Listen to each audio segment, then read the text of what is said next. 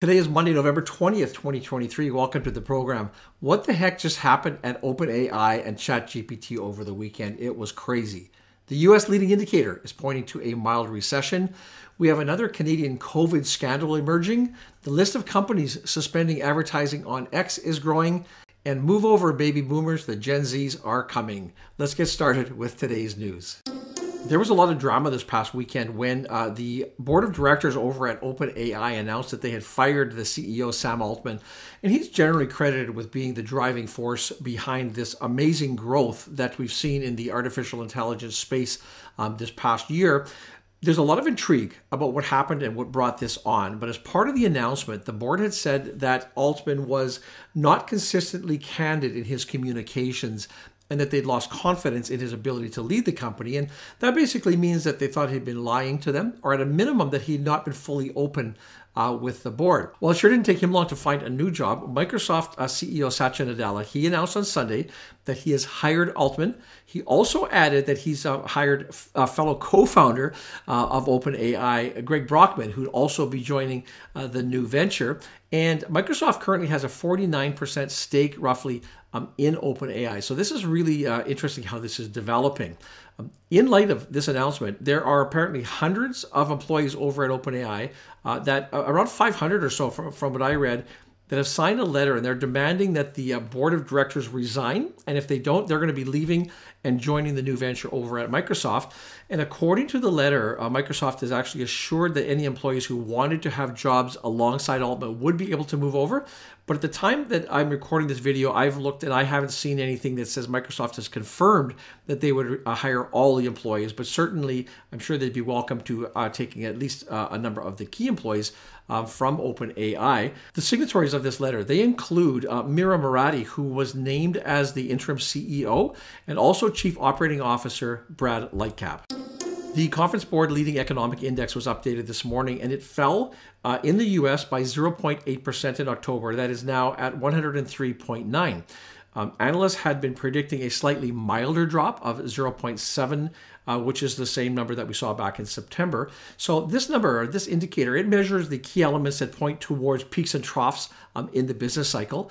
The various metrics are then summarized with an attempt to sort of show a common turning point in the economy.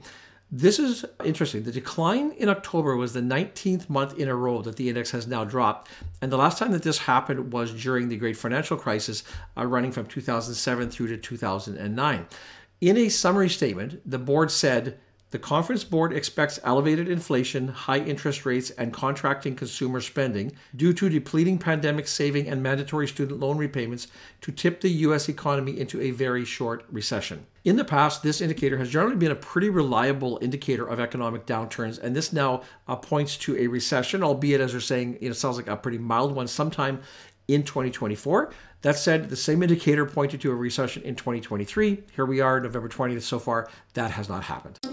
One of the things that's really difficult for new investors is just to get the confidence that you need to get started to make investment decisions. Even taking those first steps can be pretty scary. I find that people often feel alone. They don't know where to turn to share ideas. As an investment advisor, which I did most of my career, for many years, I was part of a group that we had to bounce ideas off one another. And even though we were all trained in the profession, we still, it was good to have that group to bounce ideas off. So if it sounds like you're kind of in a situation where you're a little bit scared to get going, have a look at the social app Blossom. There are currently over 65,000 members across Canada who share ideas, thoughts, strategies.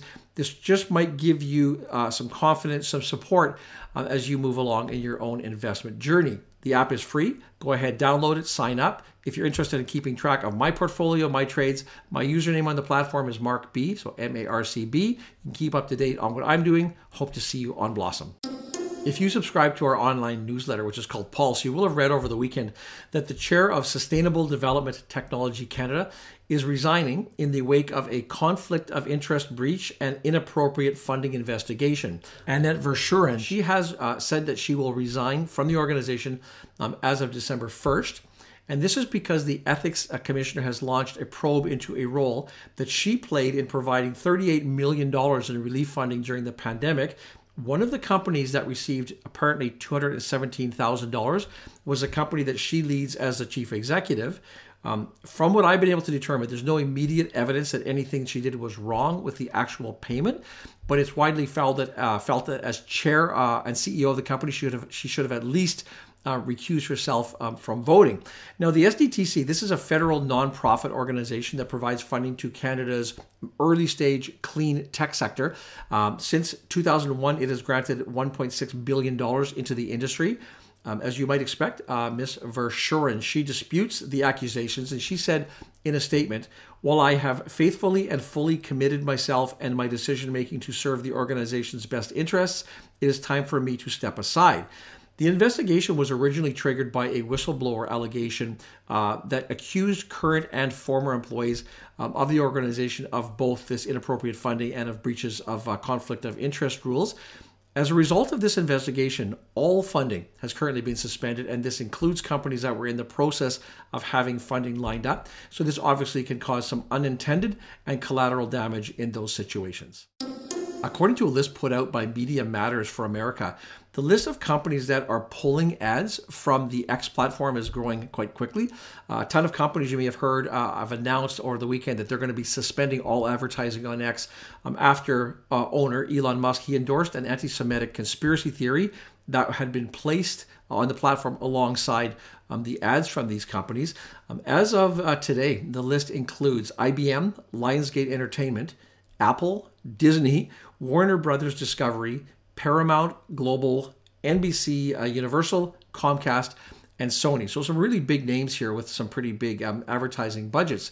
In response to this, Musk has threatened that he'll file what is called a thermonuclear lawsuit against the nonprofit Media Matters after it brought this issue to light. At the time I'm filming this video, no lawsuit has been filed.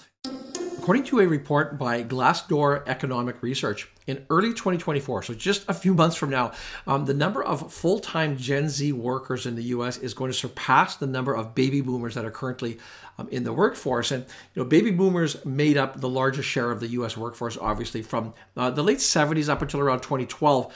That spot was then taken over by the Gen Xers, and these are the contingent that were born between 1965 and 1980. That group, their top reign was pretty short-lived. Millennials took over that top spot in 2018. And Gen Zers, this is the group that was born between 1997 till around 2012, are now set to take over. I don't have the equivalent numbers. I haven't seen a report for here in Canada, but there's no doubt to me that we're seeing a similar shift. We're going to be seeing a whole raft of baby boomers that are going to be retiring in the next number of years, and this is going to increase the pace of this shift in the demographic of the workforce. I guess the big issue here now is how this is going to affect the labor markets. And my suspicion is that it's only going to make things worse, as the number of workers coming on stream just aren't enough to fully replace the baby boomers as that group retires. According to a Stats Canada report, between 2016 and 2021, there were more than 1.4 million Canadians who were in the demographic group of 55 or older. And in 2021, 20% of the working age Canadians were aged 55 to 64. Coming up later this week, tomorrow, Tuesday, we have Canada's latest inflation numbers that are coming out. Currently, that number is at 3.8%. The consensus is for a lowering to 3.2%. We also have earnings tomorrow from NVIDIA and from Lowe's. I'll be watching those. George Weston also reports tomorrow. On Thursday this week, keep in mind the U.S. markets, they'll be closed for Thanksgiving. And then on Friday, they will be open, but they will close early at 1 o'clock Eastern time. Also on Friday, we will see Canada's budget balance numbers released. If you're not subscribed to the channel, I invite you to do that now. We come up with this report on Mondays and Wednesdays. I will also put a link to our Investing Academy. That will be in the description of this video below. Thanks for watching this video. I look forward to seeing you in a couple of days.